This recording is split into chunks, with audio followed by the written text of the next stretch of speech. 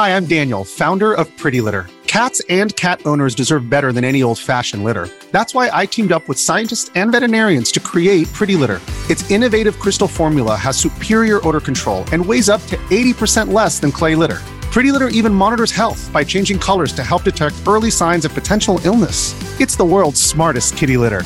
Go to prettylitter.com and use code SPOTIFY for 20% off your first order and a free cat toy. Terms and conditions apply. See site for details. This episode is sponsored by BetterHelp Online Therapy. Without a healthy mind, being happy is hard. Visit betterhelp.com/kindafunny and see if online therapy is for you.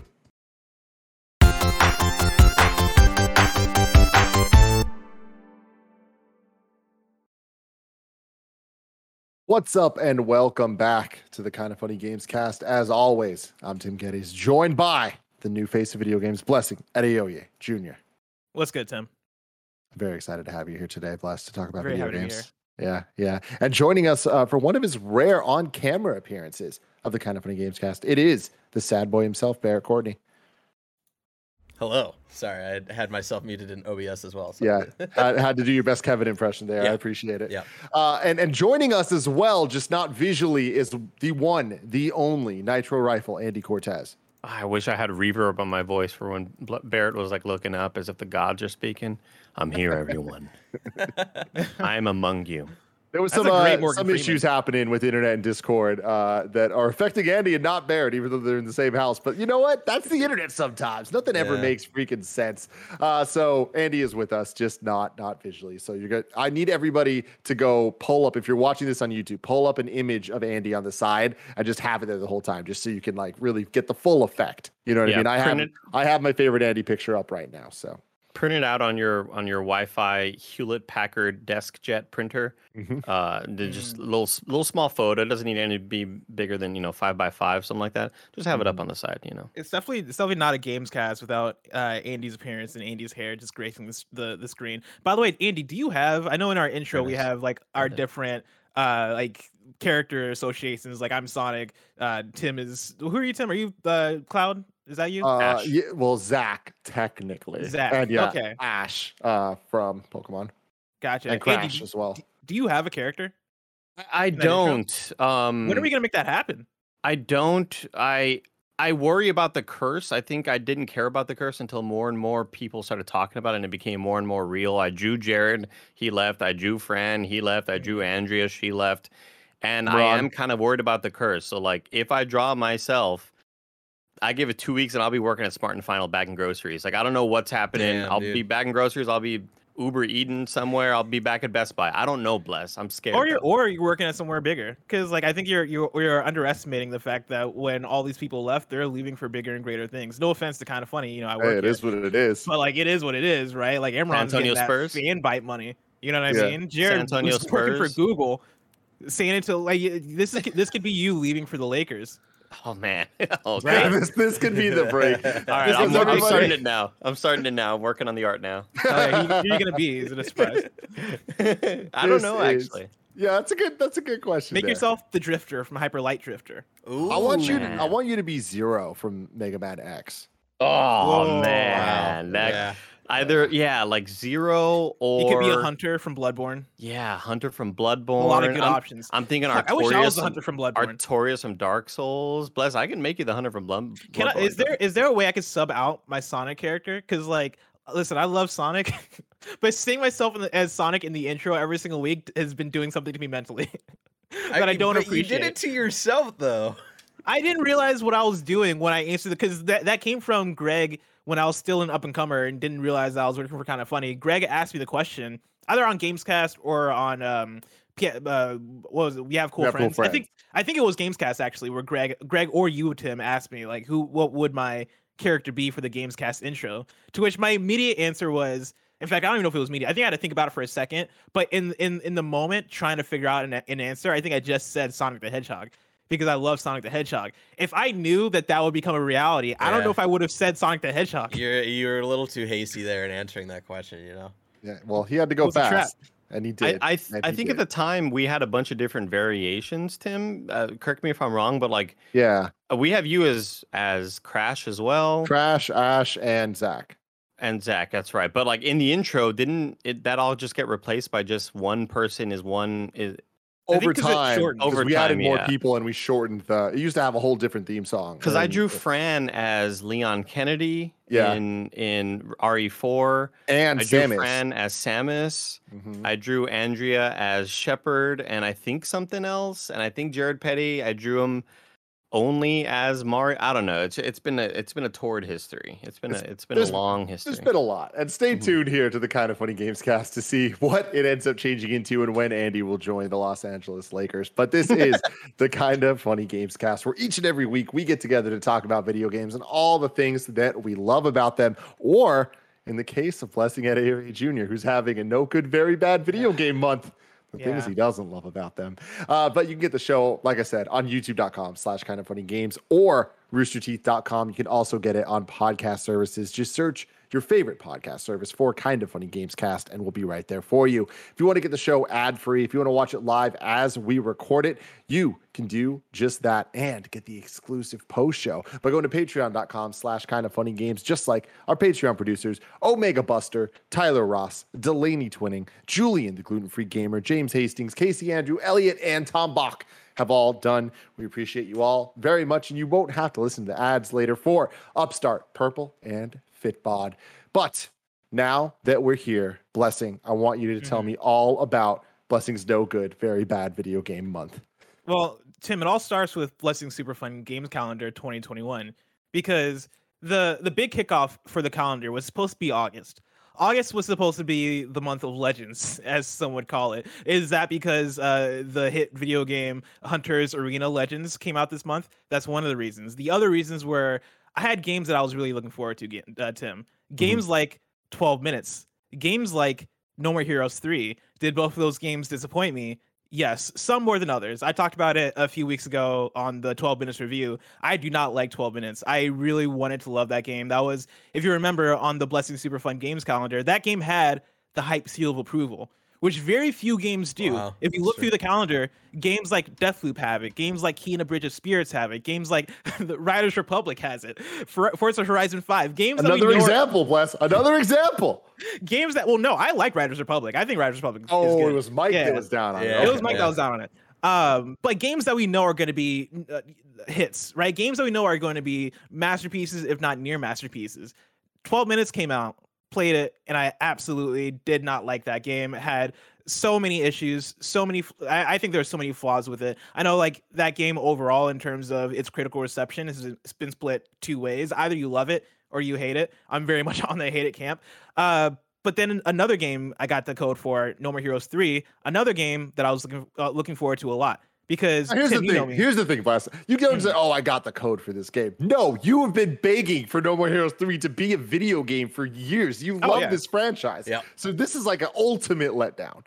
Yeah, it's a letdown in an interesting way, though, because I'm not mad at No More Heroes 3. I think it didn't live up to my full expectations, no, but I think there's enough there that is good enough to where, like, I'm happy I played it, but I'm still sad that it's not everything that I want it to be. And so, like, yeah, No More Heroes 3 is a game that I've wanted forever, because No More Heroes 1 came out in like 2007.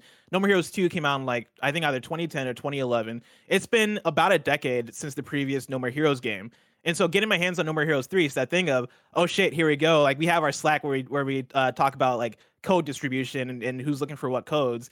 And I think it was Greg who put in the thing of like, hey, we got No More Heroes 3 codes coming in. Who here is the No More Heroes 3 squad? And I was the one being like, oh, let's fucking go. Finally, it's happening. I was hyped in that Slack. But I started that game and I was like, all right, like, I don't know. I don't know how I feel about this thing. Off the bat, I think that game has such a good opening. The first like 3-ish hours of that game are so strong. But for me, the place where it starts to falter, weirdly enough, is where the game starts to open up. You know, like, it starts off in the linear path. You remember the first trailer we got for No More Heroes 3, where you got the cutscene where it is Damon and he's hanging out with this ET looking alien. And it's this cute thing. It's an animated sequence. The alien leaves and he comes back as this stone cold killer alien who's here to dominate the Earth. That same thing plays out in the game with the exact same animated cutscene. And then that then flows into a lot of like guided cutscenes that are all really cool, that all really hold that Suda 51 attitude. We talked a lot about it on KFGD this week about Suda 51 and his game style and who he is as a developer. All that stuff still holds so well in No More Heroes 3, but it's when the game opens up, it feels like that game ran out of budget out of nowhere. Like, it starts off linear. It gets into the thing of, all right, cool. We're throwing you into the open world where you're going to go around, you're going to do your designated matches, which are basically fights that you do in order to qualify and raise money for the next fight in your lineup. Because the whole premise of No More Heroes is that you're fighting your way up through the ranks. Okay. And so you have the top 10 assassins, quote unquote, in the world. And Travis Touchdown is starting from 11 and is trying to get all the way up to 1. And so, the game puts you in the open world. You go through, do your designated matches. You do random jobs. In the first game, you would mow grass and shit. You would coconuts, man. Infamous coconuts. Collect coconuts out of trees. It was a lot of mundane shit, but that was kind of the charm of it. Is that it's mundane for this game where you're playing as a killer with a beam katana, and so that's kind of the whole bit. In No More Heroes 1, they had that stuff. No More Heroes 2, they thinned that stuff out and replaced the open world and a lot of those jobs with 8-bit minigames, which I really liked and I thought really handled that in-between boss fight run up pretty well. No More Heroes 3 added back in the filler from No More Heroes 1, which is my first complaint, is the filler stuff in No More Heroes 1 I didn't like and thought was unnecessary.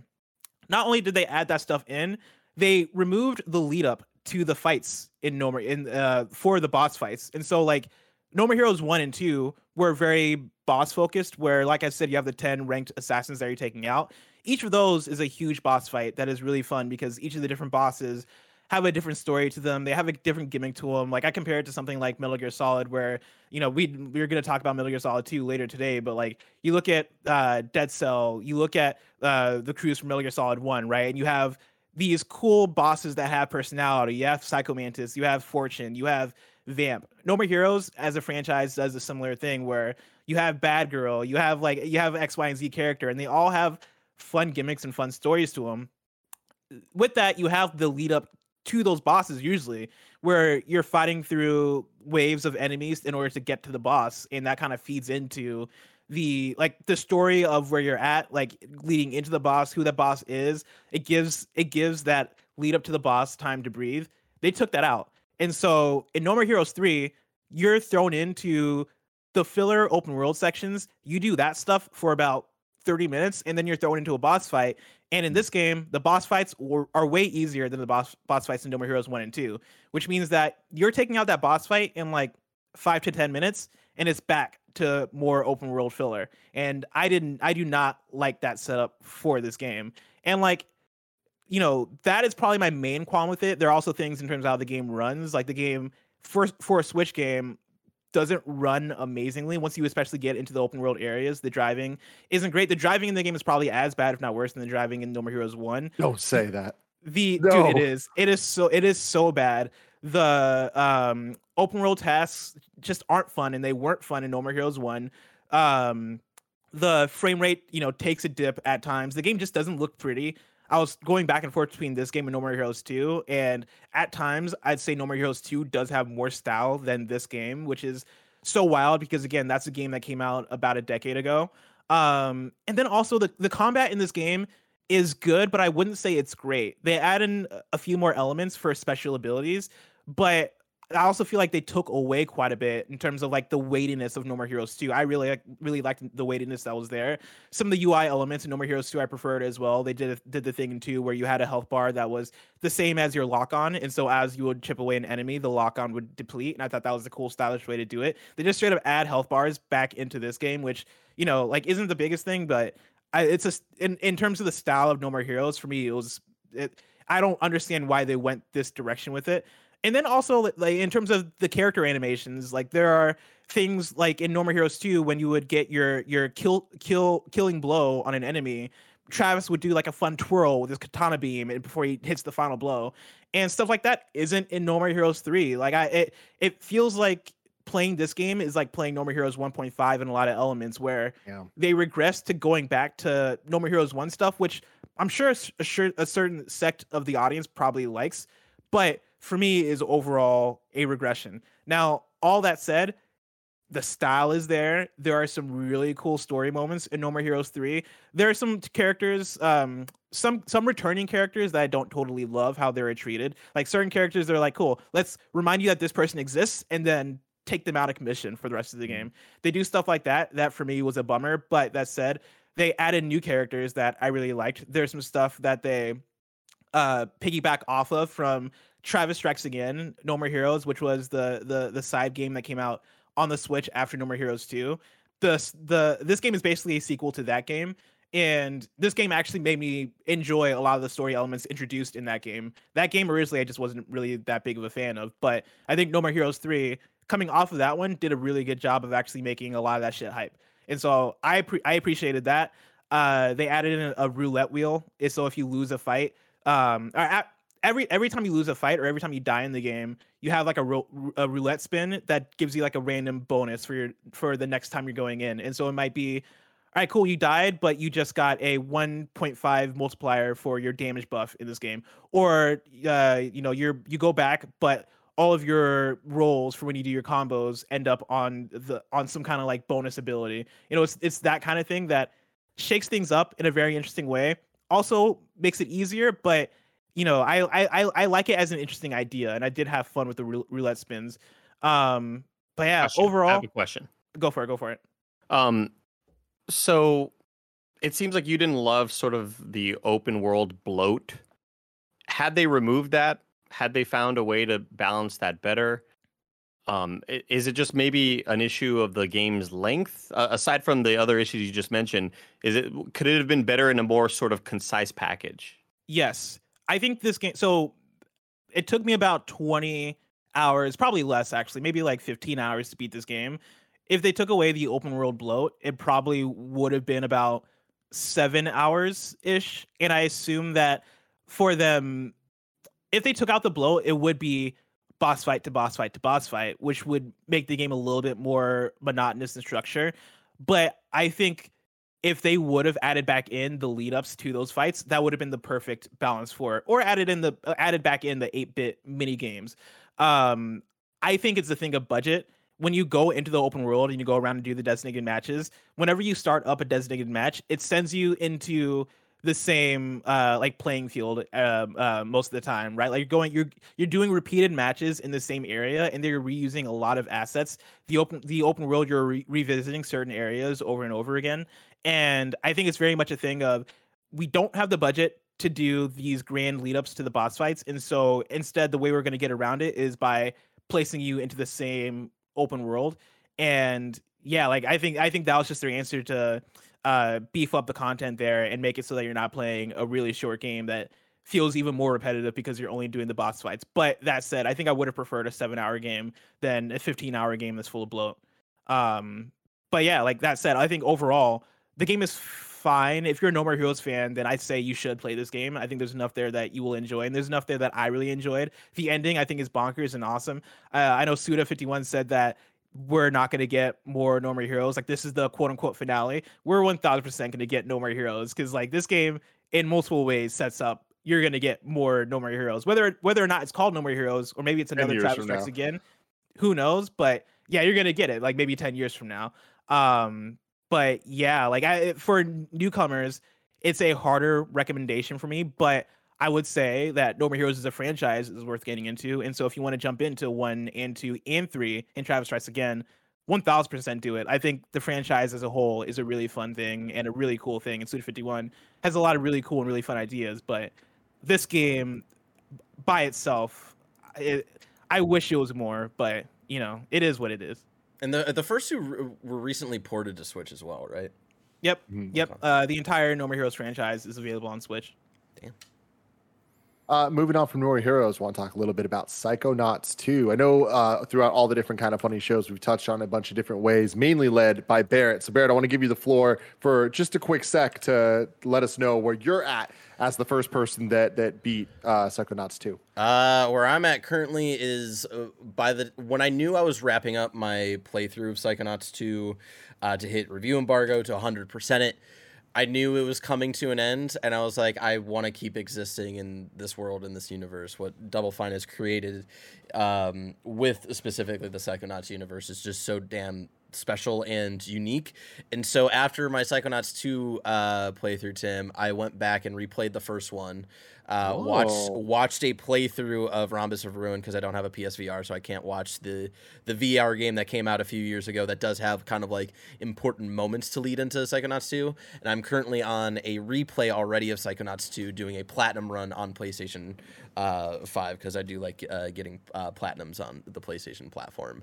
Not as much as Greg Miller, but I still, when it's a game that I really enjoy and there's a doable platinum, like I do want to get that.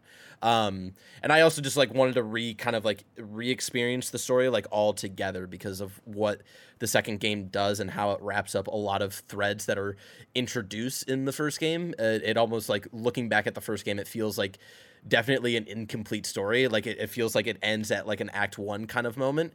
And you're like, oh, like you finally get like where everything was going once you get to the end of Psychonauts 2. And it's really, I love it a lot. Story wise, Blessing and I are known as the collectathon lovers when it comes to games like Donkey Kong 64 and stuff like that. And this is definitely a collectathon in that same vein, but definitely better utilized. So it scratches that itch. I love the 3D platforming. The combat, definitely my first run through was a little bit like, all right, like it's definitely improved from the first one, but still a little maybe not as modern as other people want it to be.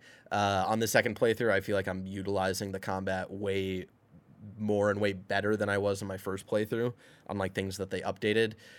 Right as of right now, it is my personal game of the year.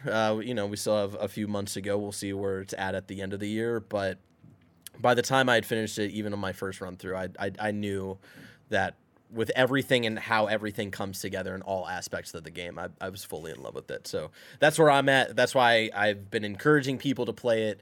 And either way, if it's good or bad, I'm fascinated to hear about other people's takeaways from it, like we had with Janet yesterday on PS I Love You XOXO. So yeah. And so with that, Andy, I'm actually really excited to hear your thoughts. You beat it.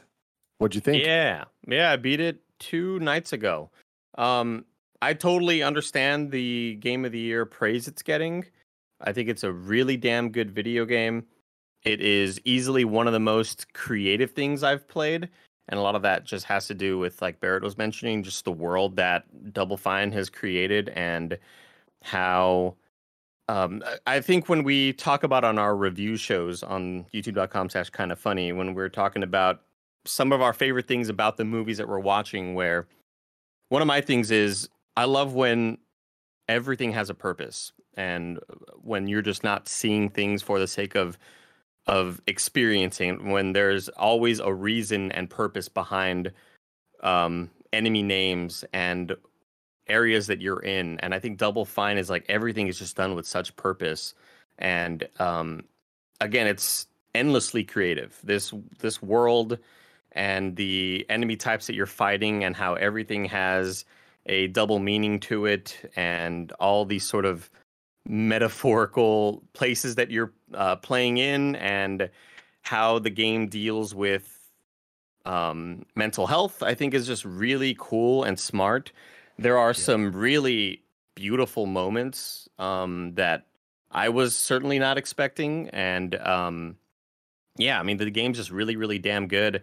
I think one of my main issues with it, though, and it's something that I have talked to Barrett about, and it's something I've talked to on stream about, I feel like it could have been shortened in a way, and not to say it's a long game, because I beat it in about 15 hours maybe, but there are definitely moments going from big plot point to big plot point. All right, Raz, you're Rasputin. We need to fix this machine. Okay, we're going to fix this machine. I need to go into somebody's mind, and then it becomes the usual video game sort of, all right, we need to do the 3 things in order to fix that machine back there. But those 3 things take a while, and it takes about, I'd say, I don't know, maybe an hour and a half of gameplay, it feels like. And you're going through a lot, and it's really easy to lose the thread of what's really happening back in the real world because you're inside someone's mind. Now, that's not to say that it's like all weaknesses, because I think there's a lot of strengths there. You are getting to learn these characters really well. You're getting to kind of understand their motivations and what has made them who they are. because you're getting this deeper look inside their brain, and it's really cool and really fucking smart. But I do end up sort of, once I've done all those 3 things, an hour and a half goes by, I go, oh shit, yeah, I'm supposed to fix that machine. Yeah, my bad. And now I'm back in the world, and now as I'm about to fix the machine, they go, you can't quite fix the machine because this button is missing. Go talk to so-and-so for the button. And then that rinse and repeat. And not that it's repetitive at all, because it's all really unique, and every world you jump into is so different than the last. And it's still really, really fun experiences, but it is kind of easy to forget the bigger narrative of what's really happening. And I think maybe it's a very fun video game to play, but maybe the story would be better served as like a movie or something like that, where you're not kind of forgetting, because when you're playing the game, you're not only collecting things inside the world, you're beating enemies, you're talking to every NPC that's kind of standing around, because you just want to hear what they have to say. Everybody's mind who has like a very different worldview of their personal situation. Exactly, yeah, and it's all incredibly well done. I totally understand all the Game of the Year praise that it's getting. It'll be up there for me. I don't think it'll be my Game of the Year, because I still found myself wanting to play other games, and even though I could still say, like, once I beat it, I was like, damn, that's a really impressive video game on all fronts. But I never found myself, like, wanting to play more. I was mostly wanting to play more just to beat it and kind of say that I've beaten it. But it's incredibly impressive. I didn't play part 1. I'm sure I would have liked part 2 had I played part 1. I'm sure I would have cared about those characters a lot more and understood a lot of the nuances with their relationships. But all that being said, once again, it is so goddamn impressive, and I am so happy that it's a good game, because we talked about on one of our reactions. It's like, you wait this long, and there's no guarantee that it's a great game. I mean, it could have come out and been a serviceable game. It could have been a 6.5 or 7 out of 10. Again, with 5 being mediocre. I'm not doing grading school ratings or whatever. It could have come out and been a 6 out of 10 and been good and above average, and we would have talked about it and said, yeah, not a bad time. But for it to be this good, I think is just a testament to how talented all the devs are over there. And the voice casting is really cool, and there's a lot of really neat surprises. And I definitely recommend playing it if you enjoy platformers, action games, anything like that. Another small gripe I have, and it's something that I experience on stream, is that I definitely had a lot more fun playing Ratchet and Clank, just because I enjoy that fast, frenetic combat. And there is a bit of that here, but just not as frequent, for sure. So you're doing a lot of platforming, and there's a lot of puzzle stuff, and you're figuring out how to make that door open by doing this and that. And there's a lot of cool things happening. And then combat happens, and you go, oh shit, I forgot how to fight. I haven't fought in a while, because I've been kind of just dealing with these overall world puzzles. But again, that just comes with balancing. And maybe if I would have beaten those puzzle parts faster, just get good, Get good, Andy. Get good. Yeah, I'm about an hour in. Based on Barrett's praise of the game, I wanted to definitely give this a bigger shot than I would have, and I'm definitely going to keep playing. I am very surprised. I've been saying this a lot, that I'm not the biggest Double Fine guy. Respect the hell out of it, but it's just kind of a weird style that doesn't really vibe with me normally. And that makes sense, because like a lot of their games, like it feels like every game that they have is very different. So it feels like very rare that like you're going to be very different. But there is like a core to it though, where like there is a specific Double Fine vibe for sure. That reminds me a lot of like very late 90s Nickelodeon, but like specifically early 2000s, like that Invader Zim era, that I think it either hits with you or it just doesn't. And it's an acquired taste. Yeah. And like looking at these characters, like I just personally don't like the character design. So it's hard for me to kind of like get invested, because I'm looking at it, I'm like, I'm not really vibing with this. They look like all real monsters. Yeah, kind of. And I was never a fan of that type of thing, like especially like all real monster stuff. Like I enjoyed the show, obviously, but it's like I always preferred Doug or Rugrats over that, or like Rocco or Ren and Stimpy. Like there's just something about that vibe, and not that this goes that far. And again, I think this is more like early 2000s, but despite that, pushing through, even in the first hour, the sheer creativity kind of overshadows any of that stuff. Like very, very early, you're in this hallway and it just starts going super long. And it's just like, damn, like To Andy's point about every single thing having a purpose, it does. And it is very clear from the offset, even having not played the first game all the way through, because I didn't really like it. There's something about this one that I think that they really kind of did a better job of being able to grab people like me that are just in it for a good game and in it for the 3D platforming elements of it. Like they set up the stakes really clearly, and I like the beginning like tutorial to teach you how to play the game. I thought was really like well done and got me way more interested than I expected to be off the bat. And the way that they use all of the in the minds, like what that means and all the different emotions and like kind of just like feelings that these characters are having and how that relates to gameplay is backed up so well with that perfect blend of fantastic voice acting, engaging plot. Like the things that they're doing make sense. So when characters are doing things, it's like you understand what their motivations are and what you need to do to accomplish them. And that's backed up with gameplay that feels good. So it's like, damn, they really nailed this so far for me in a way that I am surprised by with my experience with most of their other games. I still think, and of course I'm very early on, but some of the use of the shoulder buttons with like the combat stuff and the different telekinetic abilities you have, all the abilities don't feel equally as good. Like some of them feel good. Some of them, like the lighting things on fire, feels a little bit more like a mechanic as opposed to extension of me understanding with my hands exactly what I'm trying to do. Yeah. Go for it. Oh, sorry.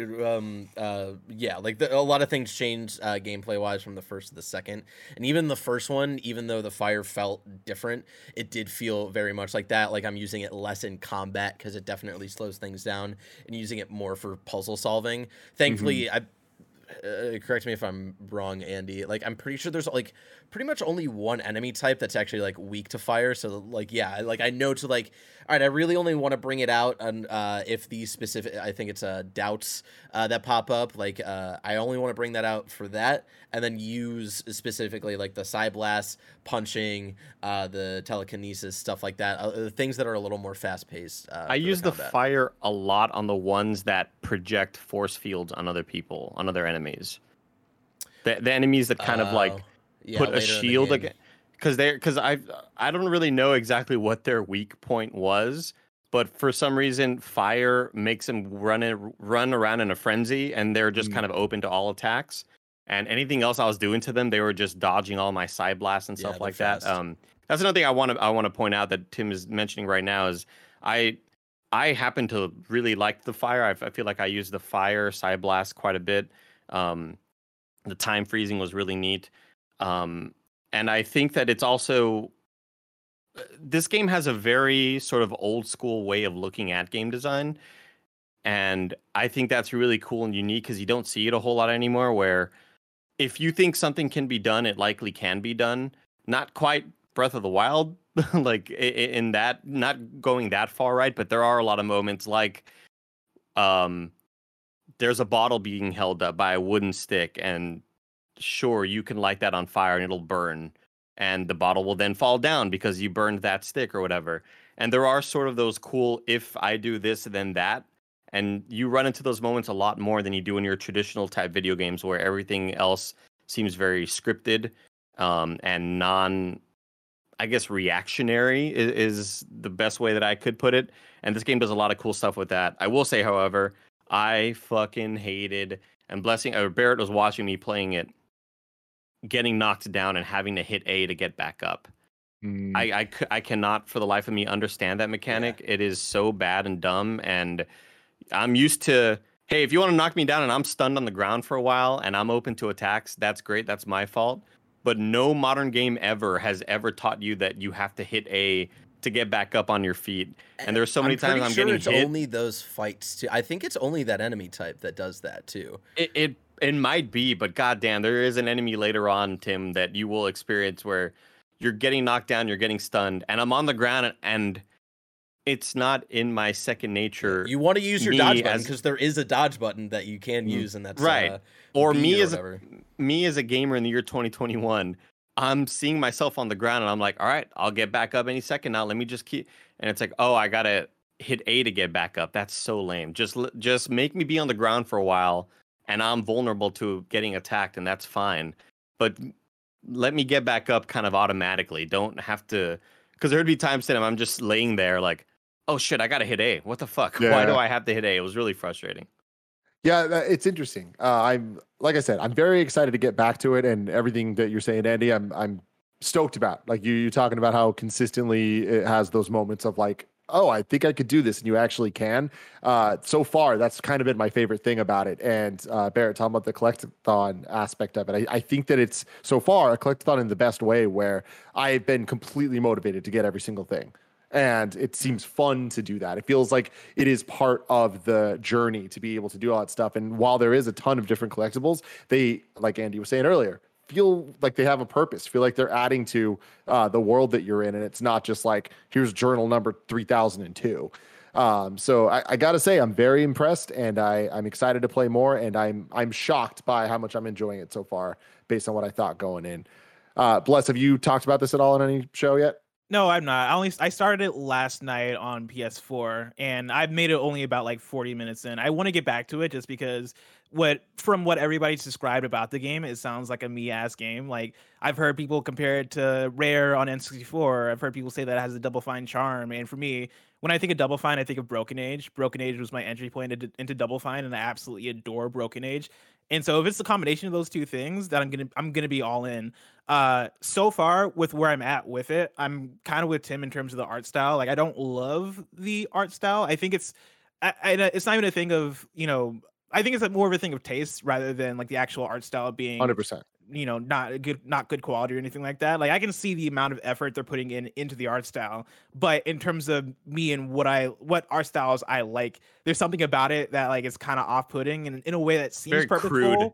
It's very crude. Like the first level starts off with a lot of teeth stuff going on, and that stuff for me was immediately like, oh, I don't really like how this looks. I see what they're going for, and they're all in a way that I really respect and appreciate, in a way that I think that's why it works. Yeah. Yeah, and that's exactly why it works. And so like that stuff I think is really cool. And I also think the fact that it does evoke early 2000s Nickelodeon vibes speaks to me as well, because that was one of the things I shouted out while streaming it last night. I was like, shit, this seems very early 2000s Nickelodeon, which, for me, I was born in 94. I came up at the perfect time for somebody who's going to be really into that kind of style.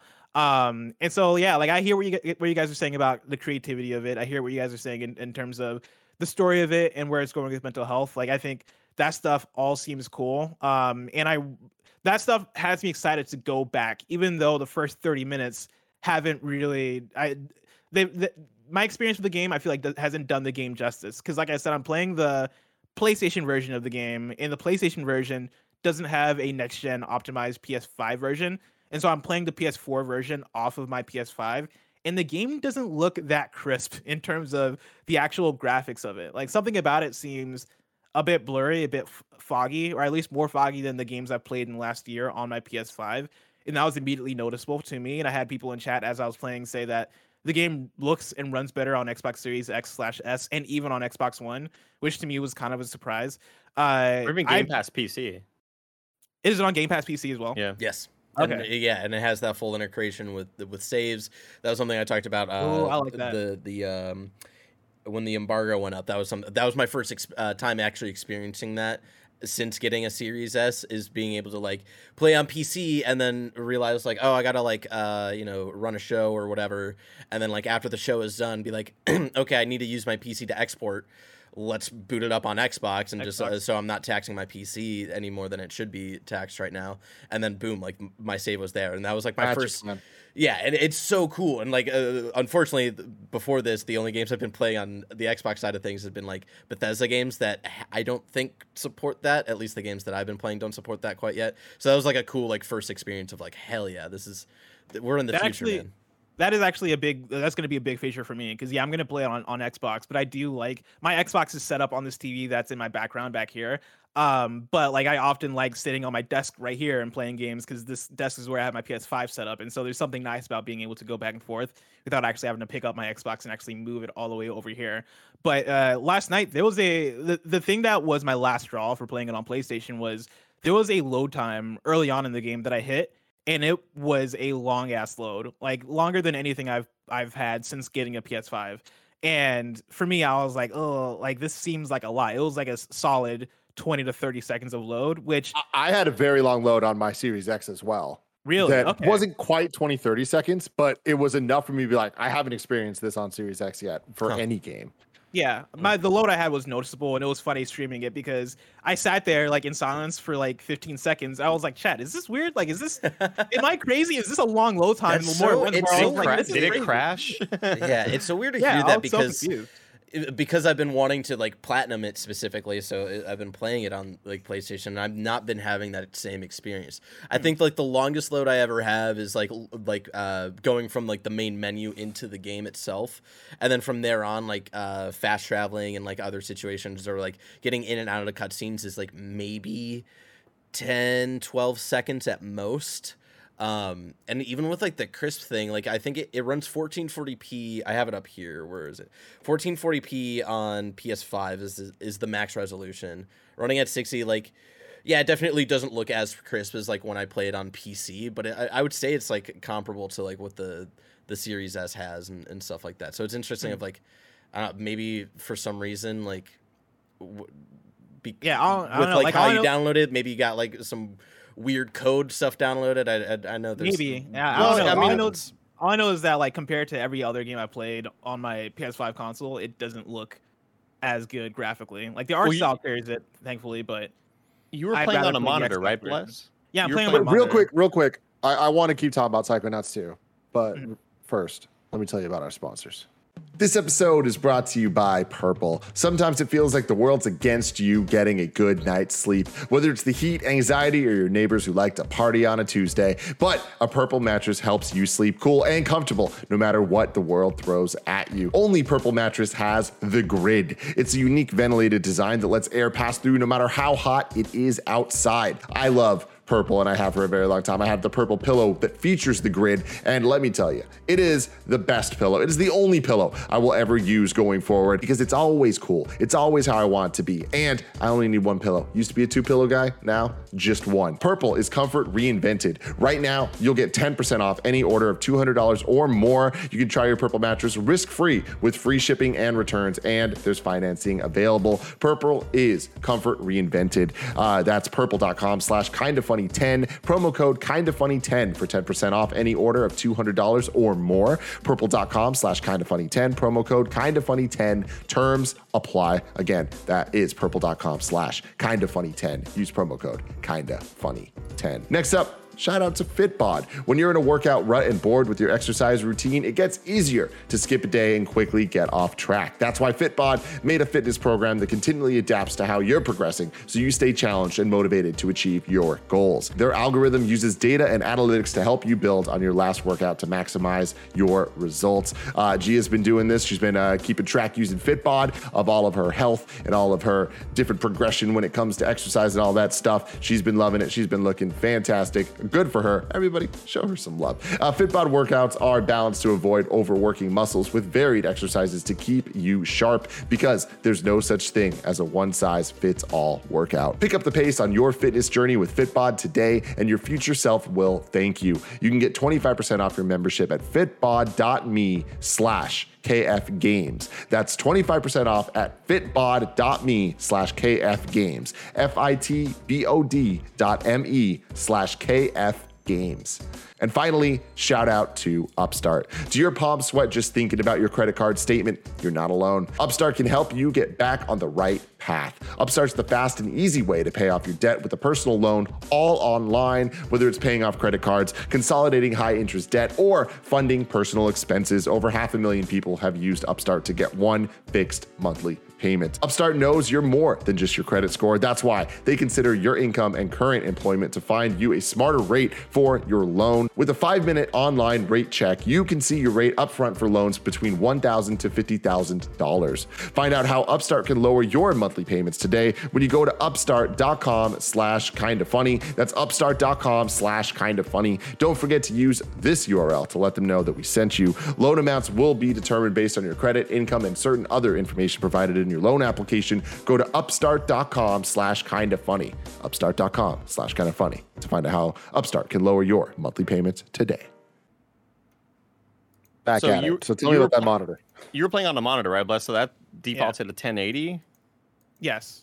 The games still look great on my 1080 monitor. Like Got it, there's okay. still for games that run 4K on PS5 or games that are running in not performance, the other mode, visual fidelity mode or whatever, still look great compared to playing PS4 games on my monitor. Like there's something like Psychonauts 2 specifically, I would say, as somebody who's always playing on this monitor, looks like noticeably worse than the other games that I played on this console on my monitor. But Right. again, like for me, that's just the thing of cool. I'm gonna play it on my PC and on my Xbox instead.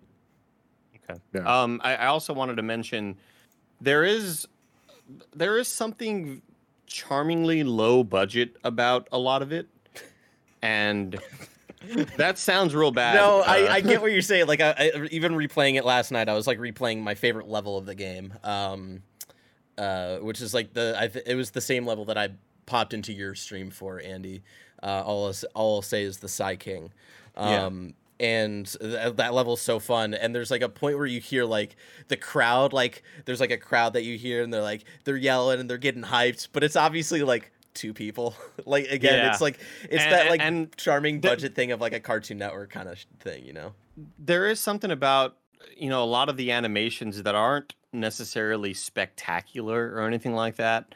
But I think a lot of that is just due to the fact that I think it's the sheer amount of animations that there are and the amount of cutscenes that there are.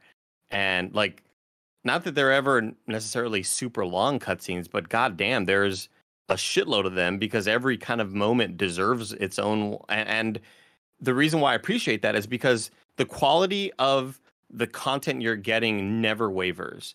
And even in the final stages of the game, the last several moments of it, not last several moments, I'd say like the last 4 hours of the game, 3 hours of the game, I'm still running into random NPCs that have really funny lines that you'll never talk to them again, but they just have something funny to say.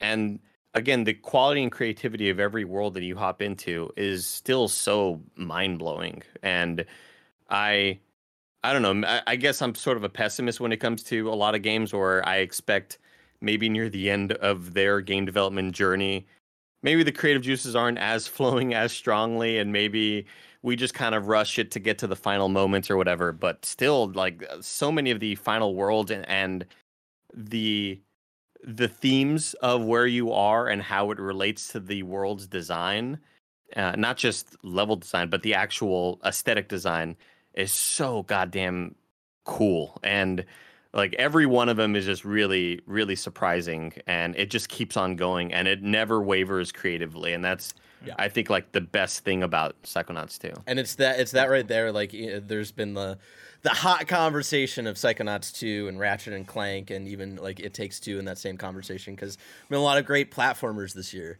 And it's like what you said just there, Andy, that like is why I personally vibed with Psychonauts 2 more than I did Ratchet and Clank. I loved Rift Apart as well. I don't think even I would put Rift Apart in my favorite PlayStation game this year, though. And I think like it has like a fun story, and I think both games, like what they set out to do, I think they both succeed in. But I think Psychonauts 2 just goes into a different direction that like I don't really expect to see from games. Whereas like Ratchet and Clank felt like it's Ratchet and Clank. You're getting like the kind of like Act 1, Act 2, Act 3 kind of like almost Disney Pixar story kind of plot, right?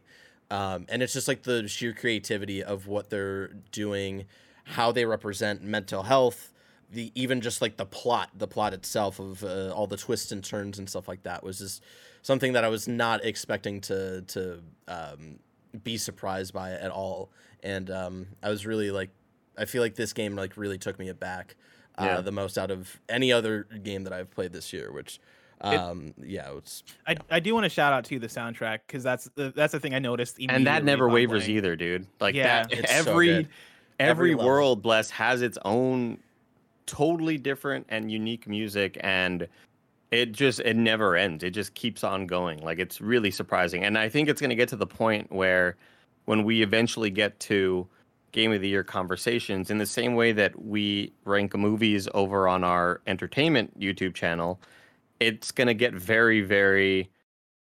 The conversations I'm going to be having are which game do I think is better put together, and which game do I have more fun playing? And Oh yeah, I had more fun playing Returnal.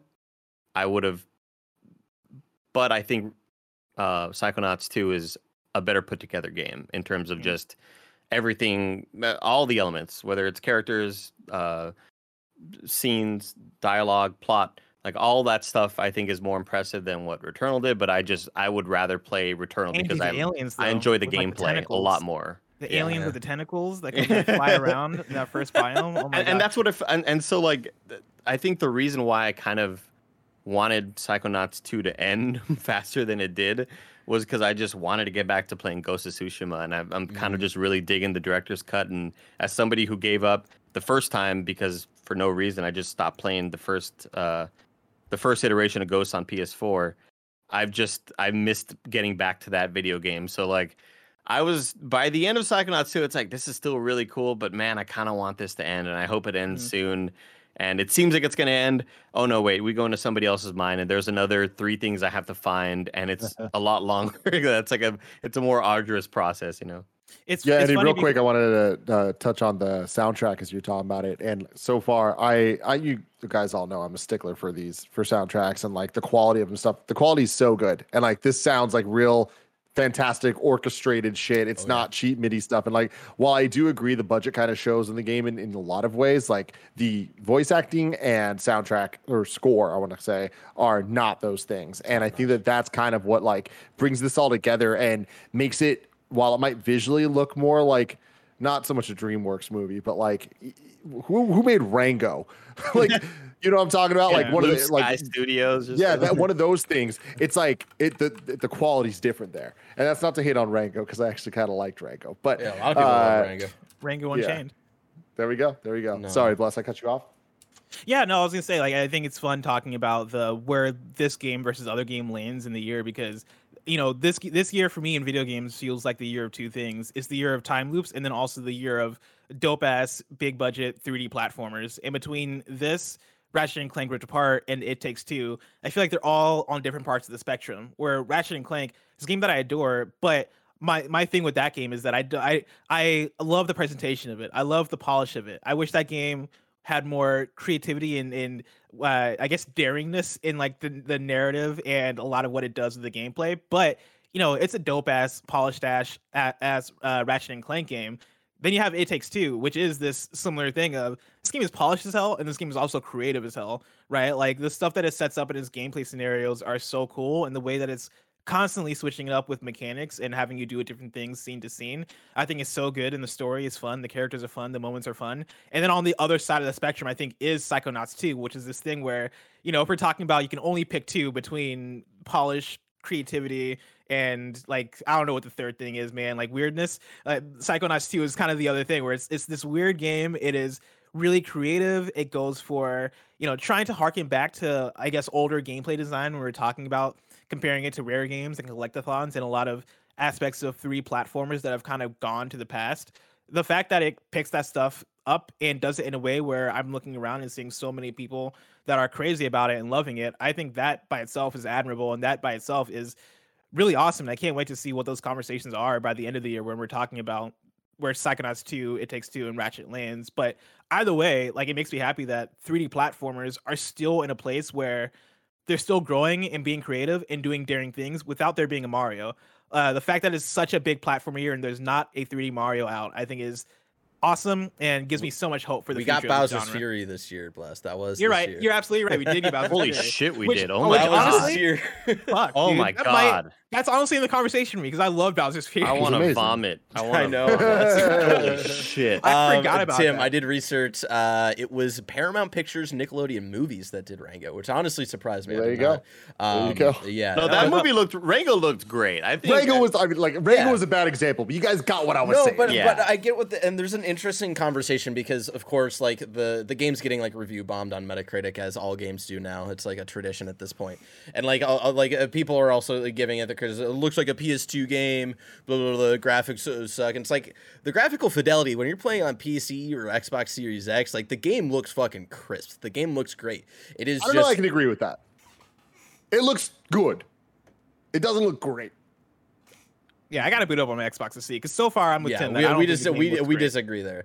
I mean, I get what Barrett's saying, but I think the look of it, like it's a crisp ass game, right? I played it in 1440p. I played it in 4K. I still think that it looks like it's running in an older engine. Now, that being said, the materials and textures and all that shit looks good, and leather looks like leather like it should, and metal looks good, and there's nothing old feeling about, I guess, when you're actually in the world. Like, you know, I always look at materials and liquids and stuff like that, and does all this stuff look accurate, and is it flat looking, and all those sort of things go through my mind when I'm looking at a 3D level. But it does seem like it is running, like if you would have told me this is running in an upgraded version of Unreal 3 or something like that, like it's not in Unreal 4, but it's a better version. When it comes to lighting and stuff, I think the lighting in this game is not great, and there are some things aesthetically that look older gen, but I don't think it looks like, there was definitely some people in my Twitch chat that were like, this looks like a really good PS2 game, and they meant it as a compliment, and I was like, well, a PS2 game couldn't do X and Y and Z and A and B. Dude, and like C, the Portal stuff I kind of get what you're saying in this game. Like, it's insane. I never saw your reactions to some of that stuff that they do, and like the mail level, Andy, where like you're obviously like going into a different section of the area, and it's not connecting fully to. Oh yeah. I mean, some of all of that shit is really impressive. So cool. Like anytime a game can do that, and I get the vibes that Control gives me, like all I could think of while playing Ratchet is like, I wish Remedy made this game in their own style. Like And I think a lot of that is because of the style that Bless and Tim aren't huge fans of. That cartoony sort of late 90s, early 2000s crude cartoon style. Yeah. And it's like... Yeah, I compared it to... all these concepts of like entering people's minds, it's like you get the Inception thoughts immediately of like, God, this is just like Inception. It's so cool. The opening scenes when they're like, they're in the mind and then they're in the plane and they're kind of talking about it all. Like, this is just straight up the end of Inception. and again, like, and as you keep pushing further, you get more and more that it's like, God, I wish Remedy kind of just stole all of these ideas and made the Inception game of, you know, because there's a lot of moments where you run through a hallway and suddenly the hallway extends to be like way further than it is, and it's like, oh, this is so cool, and there's a lot of creative ways. You go into a refrigerator and then you're transported into like a swamp and stuff like that. Like I can sort of see behind the curtain a bit and like how they're engineering all of this stuff, and it's really cool to think how you can get creative at this level when this isn't necessarily the biggest budget game ever. And I think that's why I'm really impressed by it as well. I compared it yesterday for PS I Love You. I was like, this is like the Tim Burton movie, the game this year, whereas Ratchet is like the Pixar. I'm going to retract that. I don't think this is like the Tim Burton. This is the Leica Studios like a type game this year. Where it's very much like that Coraline, Kubo and Two Strings type of vibe. Box Trolls. Yeah, and yeah, I absolutely adore it. I only got into this this series this year. I tried to play the first one many a time before this year, and it took a little bit of dedication because that first game, there's a lot of aspects that don't age super well, just gameplay and design wise, but it's still like as fascinating as this one, I would say. And I can't believe like how much I dug it. I knew I was gonna like be interested in it and maybe dig some aspects. I'm very surprised that I'm as into it as I ended up being. I would have guessed that I would have liked like Ratchet and Clank more and some other games, but yeah. So you're talking about old games, maybe not, living up to the hype and being as good today. You just beat Metal Gear Solid 2, Sons of Liberty for the first time. You did. This morning, Barrett.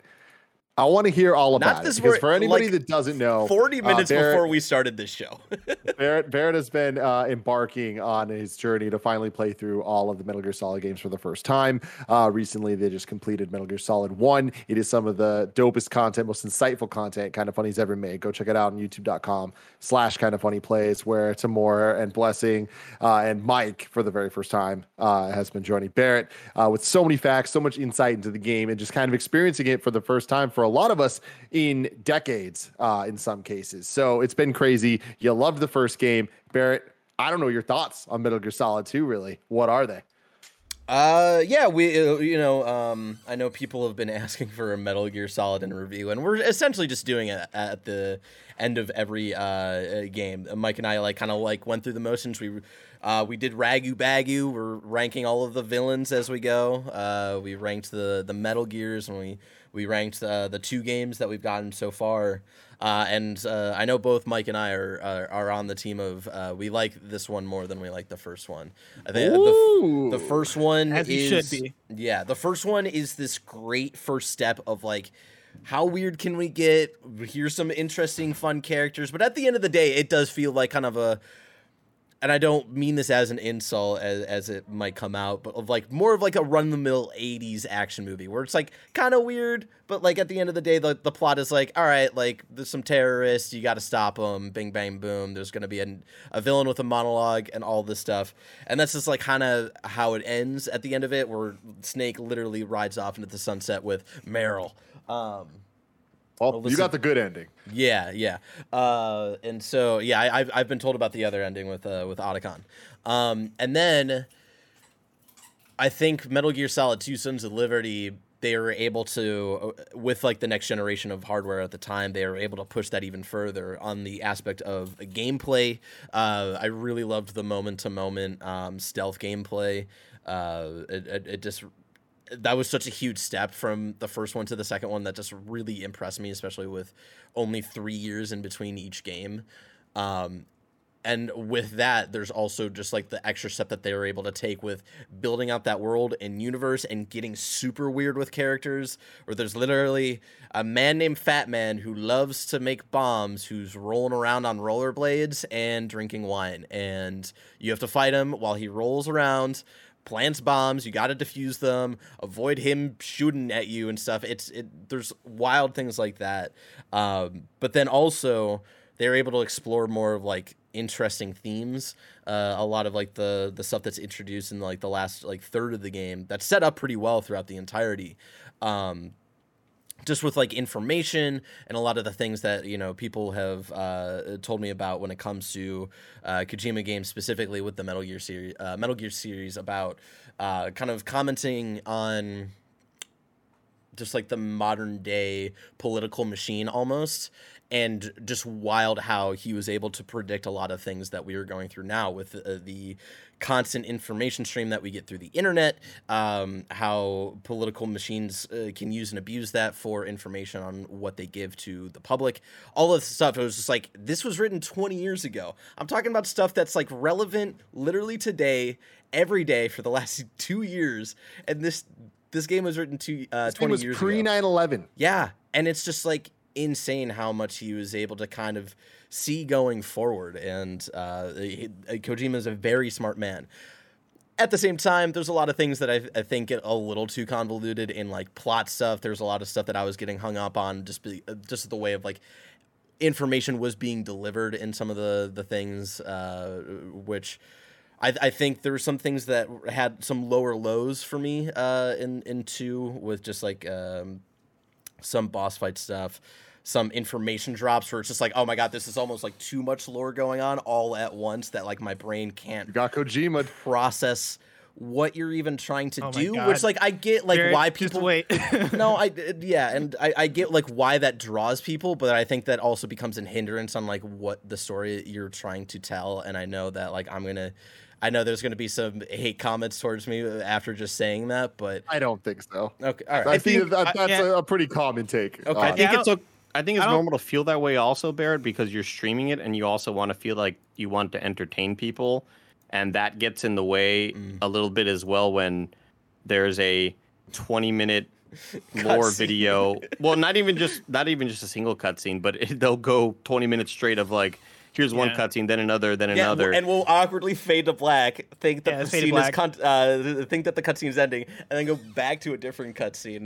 Like here's a codec call. That's all exposition. I think when I'm sitting there playing the game, I'm totally fine with it, and I'm loving every second of it, to be honest with you. But I think if I were to have played it on stream, I would have felt the need to like whoa, that's cool. What's his like to be reaction, streamer about it, and some of that can kind of, maybe you're also reading chat, maybe you're paying attention to whatever, and I think these games are maybe best experienced with just kind of with just friends and maybe not necessarily feeling the need to entertain, even though I watched a bit of it and you all were just kind of watching, and that's great and perfect. But I also have a very different mindset of like streaming. Like I don't think about like trying to entertain on that level as you do, Andy, because I was just like reacting to things that I was like legitimately interested in. I was skipping things that I was getting annoyed by, like Rose, and then chat wanted to yell at me about that. Were 40 conversations with Rose, none of it mattered, and of course the one that I skipped was the one like, oh, you need to watch this. I mean, to be fair, all of it matters. I do love those final moments though, where it is just Rose and Campbell interchanging lines as if they rehearsed all of this, and I really just want to picture like Kojima popping up in frame and be like, you know what? Let me just tell all this to you. Like, this is what I've always wanted to say. I've always wanted to say this, but fuck Rose, fuck Campbell. I'll just talk to you like one on one. The thing I'll also say about like it being convoluted, right? Is I think there are two things that go with it. One, the fact that once you get to the end of the game, replaying the game, everything is recontextualized now that you know what the ending is. Yep. And so for me, watching you play the game, and this is the second time I'm going through it, I'm catching so much stuff that I didn't catch the first time around. One, because there is so much dialogue, and even playing through 1, going into 2, and I know going into 3 and 4 as well, I'm going to have the same thing. There's so many lines here and there that I'm catching where I'm like, oh, I didn't think about this way, because there was this minute detail in this line that is buried within hundreds of other lines of dialogue that Kojima is delivering to me all in one go, that it is very easy to lose information. That's why I've been so impressed when Mike does his recaps and he's able to actually capture so much of the stuff that actually matters. Because like I wouldn't be able to do that, especially my first time playing through Metal Gear. There's so much shit in here that you kind of have to distill down and that you have to remember, because a lot of that stuff ends up paying off in ways that you don't expect. Like when you skip that one Rose conversation, right? Like, Tam had the reaction of like, oh no, it's important. But it was the thing of like, I'm with you of, yeah, how would you know, right? Like that, with the way that stuff comes around, you're not supposed to think about it in that way of, oh wait, Rose is actually this thing, and so like she asking this question actually meant this toward the ending. You're not really thinking about it in that way. You're thinking about it as Rose is this annoying ass character who has this weird relationship with Raiden, and you just go along with it. So I think it can be convoluted on that end, and then like also just convoluted on the end of the more you play Metal Gear, the more you get out of it repeatedly, and it's just a lot of information to take in. But it's been fun. I'll go for it, Andy. I was going to say, Barrett, imagine you get to the final boss of Dark Souls after a long, crazy journey, and you beat the final boss after like 5 attempts, and it's amazing, and you're so stoked, and you light the bonfire, and chat blows up. It's like, you're not supposed to light that bonfire! You've been lighting all the other 40 bonfires whenever you beat a boss, but this one you weren't supposed to light because you get the bad ending. You're supposed to walk up to another area, light the true one. Like in Bloodborne. And I was like, well, how was I supposed to fucking know? Like, in Bloodborne, I'm glad I had Emron there with me, because he was the one to tell me to, hey, eat the 3 things before you beat the final boss. And I'm like, how the fuck would I know that? How the fuck did anybody know this? But and for MGS2, that's a game that's also all about misinformation and tricking people. And this is the thing I said during the Twitch stream, is the fact that the marketing of the game itself was playing into the themes of the game, right? Like that game was marketed as, when we watched the 10-minute trailer, you watched Solid Snake go through the tanker. We watched all gameplay featuring Solid Snake, and you go into the game and the game does the switcheroo where you're playing as Raiden. Spoilers for a 20-year-old game. And, it's that thing of the game constantly tries to trick you, and the game constantly tries to give you false information, so that by the time you get to the payoff of what the actual themes and the actual like what the actual game is, that becomes a big reveal and actually becomes a big payoff. It's really impressive. That then lends to it being convoluted. Yeah, and it is really impressive, like how they were utilizing almost every aspect of the game to have that when it all comes to a head at the very end, to have it all come together. And that is something that, even though I skipped that one Rose conversation where it actually got interesting for once, it still hit for me in like really cool ways. And I was able to appreciate, I think, what a lot of people have been talking about with this game specifically, Metal Gear Solid 2, for the last couple of years, of like just what Kojima was able to like kind of comment on years before things started happening that were very similar to some of the things in the game and some of the themes in the game, which I thought was totally super rad. That on the other end though, like the gameplay stuff, I loved the moment to moment stealth stuff. That was really fun. Being able to stand up on my tippy toes, as Mike says, and do the little shimmy shake and just like sneak around, and like how much more developed that was from the first game was really cool. Because like the first game didn't feel like, you could see the bones of like how it started in modern stealth games, but like playing it in the moment, you're like, it's hard to like have it feel like it is a stealth game. It's just like what the natural gameplay style of a PlayStation 1 game is. So like there's a lot of times where I wasn't playing the first one as a stealth game just because of how many PS1 games felt at the time. Whereas this one, you really do feel like you have to pay attention to everything and all that stuff, and all the different systems of being able to see like my wet footsteps on the floor and seeing like shadows like go around a corner. Like all that stuff was cool. But then like on the other flip side, and I talked about this on the stream as well, of just like some of the boss fights, I feel like those were some of the lower moments than the first one, since like they had more of a restriction in the first game. There was less that aged poorly, I would say, in the aspect of boss fights in the first game, whereas like with the vamp fight in the second one in Metal Gear Solid 2, I watched you play that, and oh my god, you were livid. Yeah, it was not. That was like when we ended that stream, like I was still mad, and like even like walking away from the stream, like 20 minutes later, I was still like pissed at that boss fight. And that's just like, and that's not like a Metal Gear Solid like specific thing. That's like a lot of PS2 games, just like with a lot of the things that, because they were able to start running buck wild, they had a lot of ideas that they wanted to throw out there, and not everything like really ages super well. And so like, yeah, a lot of like going from one perspective, kind of like this weird third person looking above my character, switching back and forth between that and first person, and like all of that stuff. There's a lot of like little things like that that specifically I think for a lot of like PS2 era games like have a struggle with aging super well. But that's just me. I recommended this on a stream, I think, but I want to recommend it again to everybody. There's a YouTube video essay series that I absolutely love by a user named Super Bunny Hop, and the series is called Critical Close Up, and it all started 8 years ago when he released a 40-minute Metal Gear Solid 1 retrospective, and then he followed that up 7 years ago with Metal Gear Solid 2, and then Metal Gear Solid 3, and then 3 years ago with Metal Gear Solid 4. And they are incredible deep dives. This is like, he's like TAM level smart when it comes to that shit. Really insightful, and it does a really good job of breaking down the context of when the game was released, what it meant then, what it means now, all that stuff. So it's really cool stuff that I would recommend everyone watch. I'm honestly going to rewatch the entire series at some point in the next couple of weeks. Would I be okay with watching the first two and not getting spoiled on anything, or? Let me watch through. I'm pretty sure he sticks to the things, Just but it's game. been years since I watched. So let me check it out. I'll let you know. But you 100% should watch it at some point. I do love me a video essay. I just sent Assets a link I wanted to bring up. All the background art here on Kind of Funny Gamescast is done by this artist named Orioto, who is super dope. I've been a huge fan for a decade now, which is crazy. But behind me, I have 5 of the pieces like prints framed, and one of them, the one in the corner, right there, is this one you're looking at right now, Metal Gear Solid 2. And it's fucking gorgeous, guys. Nice. Are you kidding me? Barrett, are you glad that you weren't actually spoiled?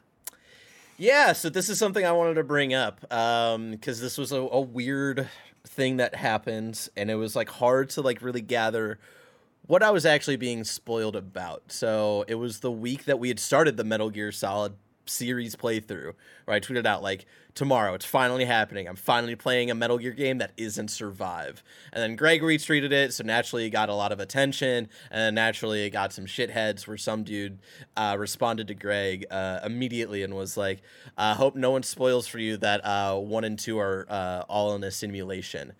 And like, I read that and I was like, fuck, I don't know if this is a spoiler or not. It probably is. I immediately blocked the dude. And then, like, in my mind, I was like... He said it was all in VR. Yeah, he said it was all in VR or some shit. And in my mind, I was like, so is it all in the Matrix? Like, what's happening with that? Like, where's going... So the fact that it, like, was a different interpretation of a simulation and, like, this, like, the thing where it's, like... These kind of like pre-planned like events essentially, at least that's the way I interpreted it as we finished Metal Gear Solid 2 today. It was interesting to see how that came together and how that asshole was trying to spoil me of that experience. It's one of those things where with Metal Gear Solid, the franchise, I think it's so difficult to actually spoil shit. Like, you can spoil shit, but you've played 2 Metal Gear Solid games now. There's a reveal every 5 seconds. And it's so, nonsense until it's not nonsense. And then exactly. plus, what you're saying about still kind of nonsense. But that's the thing. Blessing was making such a good point, and like for many things, this is like just like lip service bullshit. Where it's like, well, of course, if you play through it a million times, you're gonna understand it all.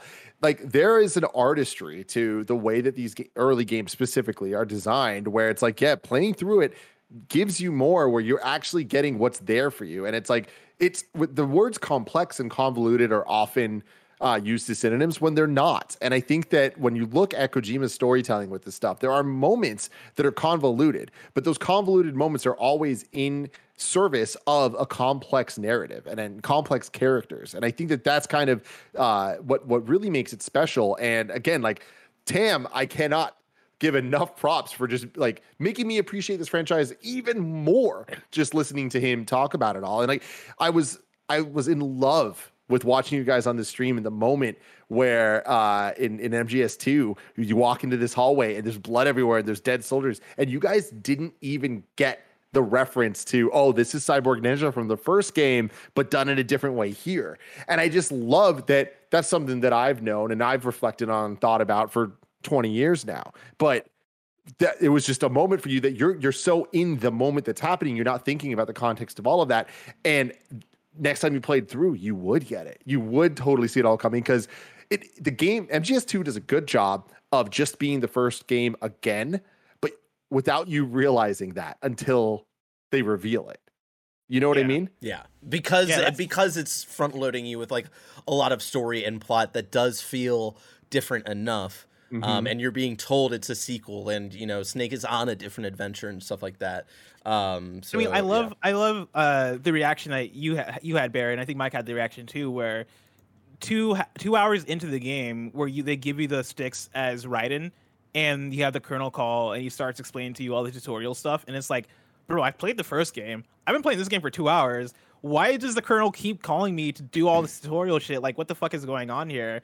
And again, like, there's so much stuff in there where it's like, you know, weird. Like, me, Tam, and the rest were like, yeah, well, this stuff is all on purpose. But even as I was saying that, I was like, I don't know if I believe that. I don't know, like, I don't know if Barrett's gonna get there and go, oh, this all makes sense. But by the time we all got there, you know, at least for me, I was like, oh yeah, no, this really does feel like it is all according to plan in terms of trying to replicate what the first game is. You know, we were having the talk after we beat MGS2 of, yeah, you can take any of the big moments from MGS2 and compare it to a moment from MGS1. There is some sort of equivalent there, and it all feeds into like the quote unquote simulation VR thing that I guess the person spoiling it on Twitter was trying to tell you about, right? And that the game builds up. Tim bringing up the Super Bunny Hop video has me really excited, because you know it was fun toward the end there, especially as you had those final codec calls with the Colonel where they're going on their long spiel about like misinformation and memes and all this shit. And memes, you know, like motherfucking talk about memes in 2001.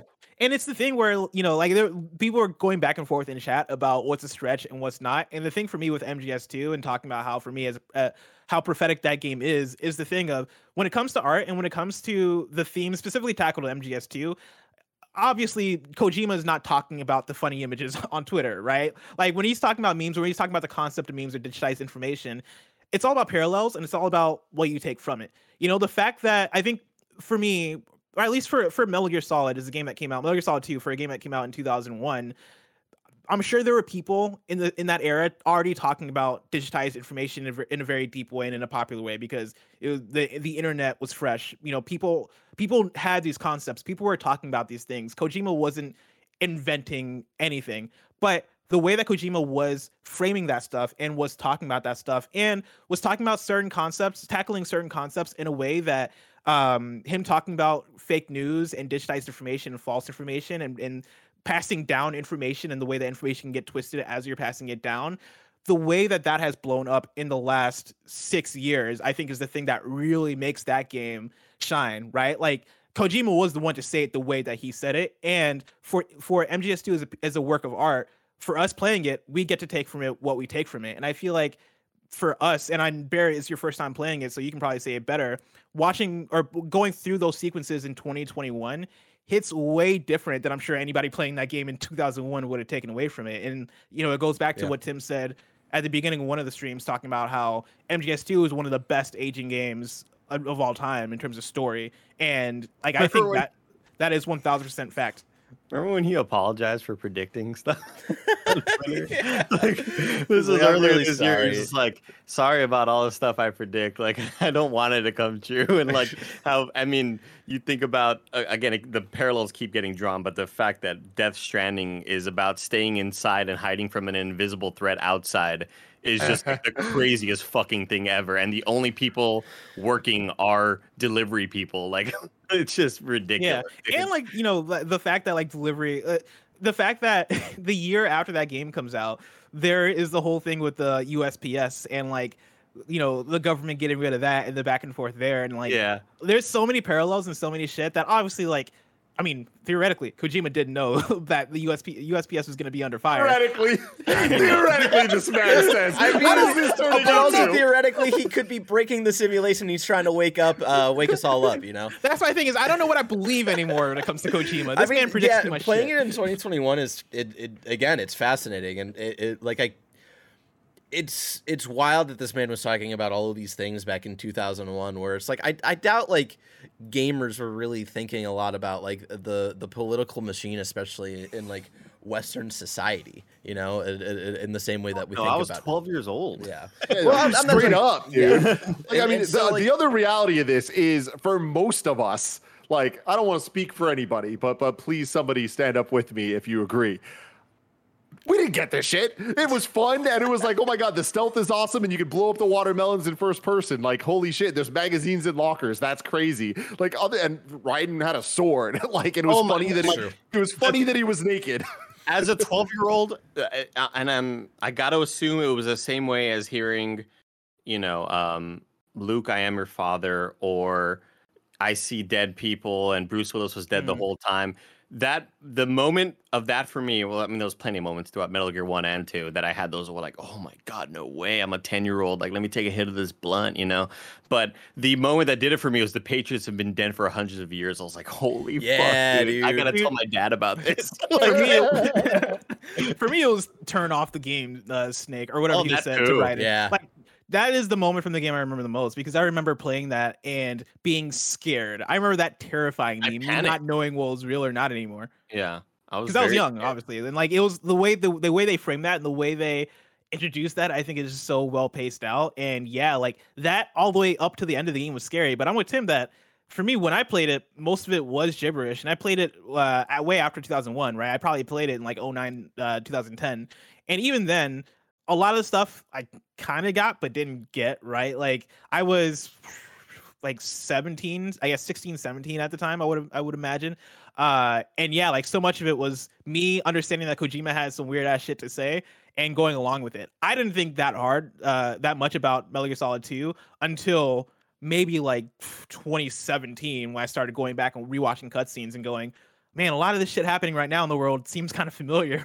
Maybe I should go back and see what's going on in this game and like re-experiencing it and understanding that, oh, I get what this game is now. I totally understand all the shit he was going for. Well, re-experiencing the Metal Gear Solid series through the eyes of Barrett Courtney and Snow Mike has been one of my favorite things this year. They're going to continue. They're going to be starting Metal Gear Solid 3 very soon. I can't wait, guys. Oh my lord, so much fun things. Everybody, make sure you go subscribe over there. Yeah, where, Andy? youtube.com/kindafunnyplays. It's PLAYS. It's not Kind of Funny Games. It's a different YouTube channel. That's where all the Twitch streams go. Go subscribe. Go show it some love. Yeah, and if you haven't watched any of the playthroughs yet, they're all up there in one playlist right now as well for your convenience. And they're fantastic. I highly recommend all of them. Honestly, it's some of the only content that I'm like in my free time, I'm just putting it on, just letting it happen because like just the conversation's there, man. What I love too is the amount of times like someone on the team will just pop in for a little bit, just hang out and like leave. Like, it's just awesome. Let us know in the comments below what you think about Metal Gear Solid 2, what you think about Blessing's No Good, Very Bad Video Game Month, and anything else you want to talk about. If you just want to say hi to Andy, you know what? Don't be a coward. Say hi to Andy, okay? We're about to do the Patreon exclusive post show, but until next time.